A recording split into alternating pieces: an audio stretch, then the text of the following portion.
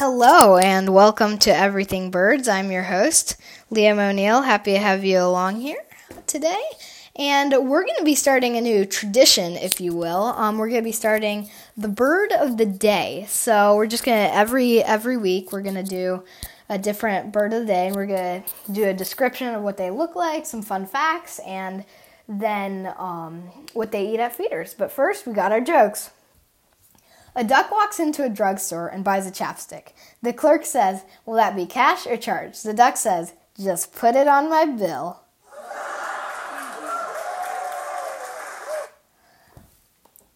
Why did the turkey cross the road? It was the chicken's day off.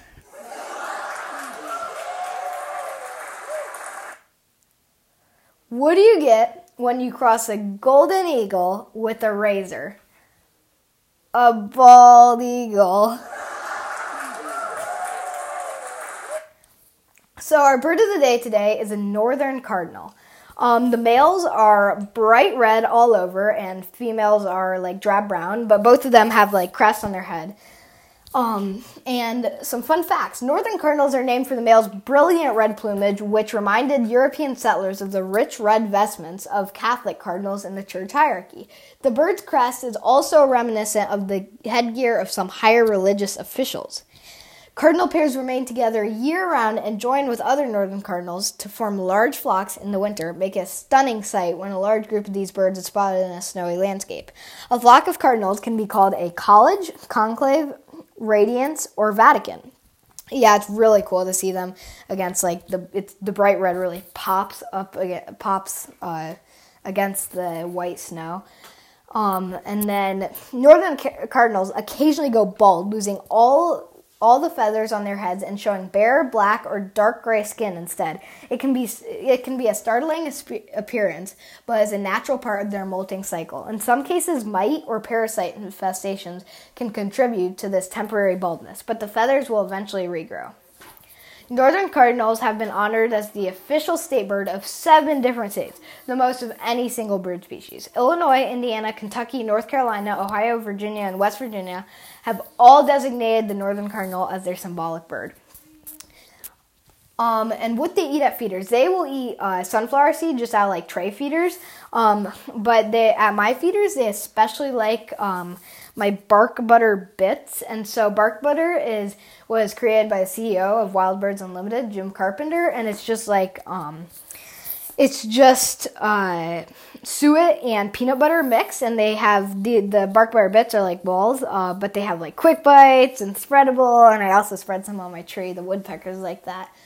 But today we're going to be talking about birdhouses. So you might be like wondering, why are we talking about birdhouses in the middle of the winter? Like, shouldn't we be talking about them in the spring?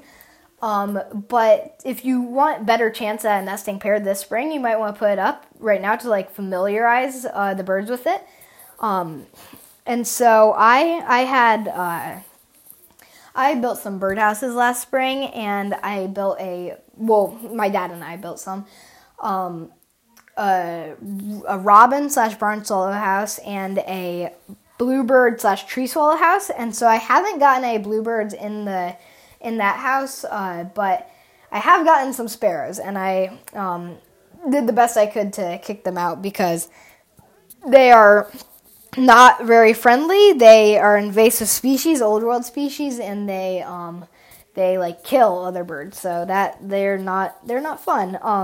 And then on my robin / barn swallow house, I was originally aiming to get some barn swallows in there, but I think all the barn swallows and all the swallows around this area nest under the bridge that runs over the White River, and that's it's really cool to see them all down there. They're like tree swallows, cliff swallows, northern rough-winged swallows, barn swallows, all under there, and it's cool to see their mud houses. The coolest ones, I feel like, are the cliff swallows because they have all these colors, but then the tree swallows are really stunning because they have that green on their back. But it's like, that's like living the life for them. They get to catch all their bugs under there. But some fun facts about nesting.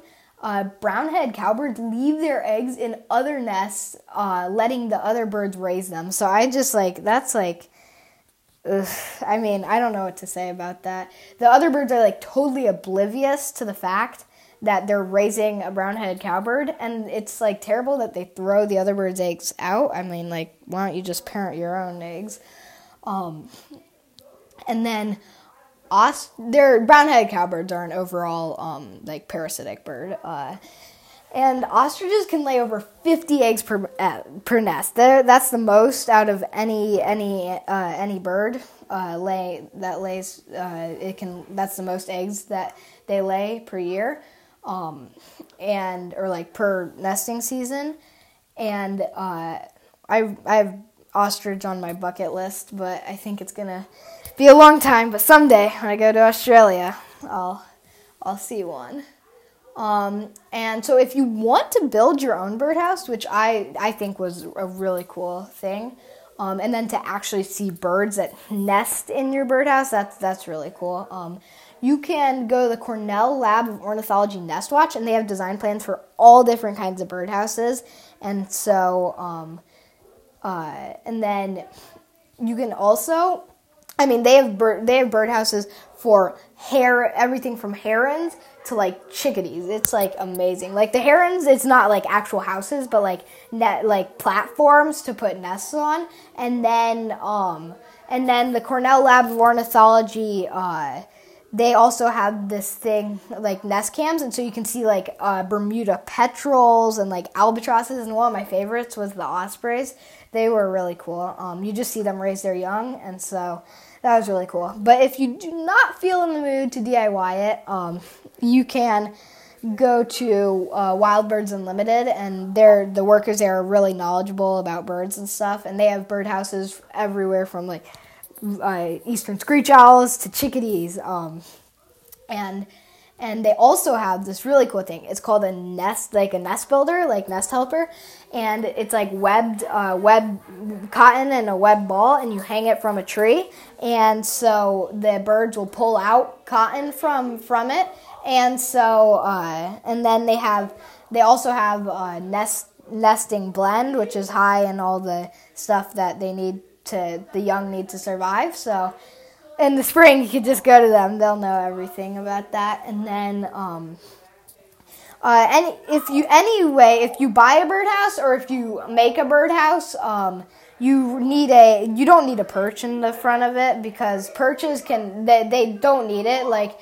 Due to popular people think that you need perches on the front of your birdhouse, but you really don't. It just helps the predators get in. And I've actually heard that bluebirds, they stand on the top of the birdhouse and they look for little tiny caterpillars, and then they just dive bomb it. So that's really cool. And make sure to see the appropriate space for a birdhouse away from another birdhouse, because that could prevent competition, which could be fatal if there was any competition. And once you have the birdhouse up, try not to get too close to the birdhouses because of scent trails that would attract predators. The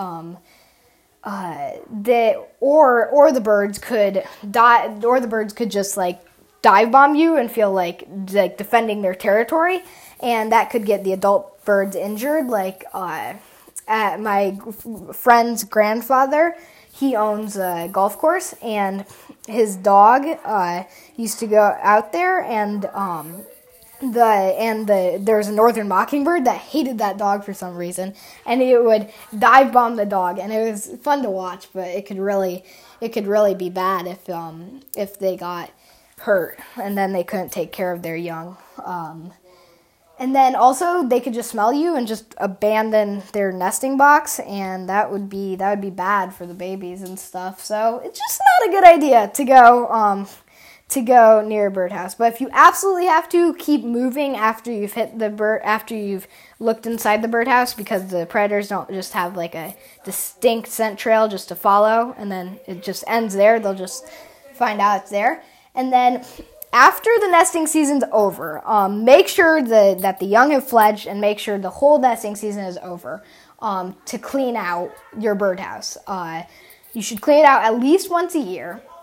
And most design plans on Cornell, like Nest Watch and stuff, and the Wild Birds Unlimited, they all have like nest box latches like that you can clean it out. And you should look at there's a cleaning solution you should use. It's like 9 parts water and 1 part bleach, but I'd make sure to look that up. Again, don't trust me. But if you get a wren house and you're like wondering why it doesn't have a latch, but wrens clean out their own house, and some wrens find it a more attractive nesting place if it has sticks in it already. So I thought that was really cool. So I got a wren house and I don't have to clean it, so that's nice. But I think I've covered most everything with birdhouses. So thank you for listening to this episode of Everything Birds, and please follow and rate this podcast, and thank you for listening, and bye.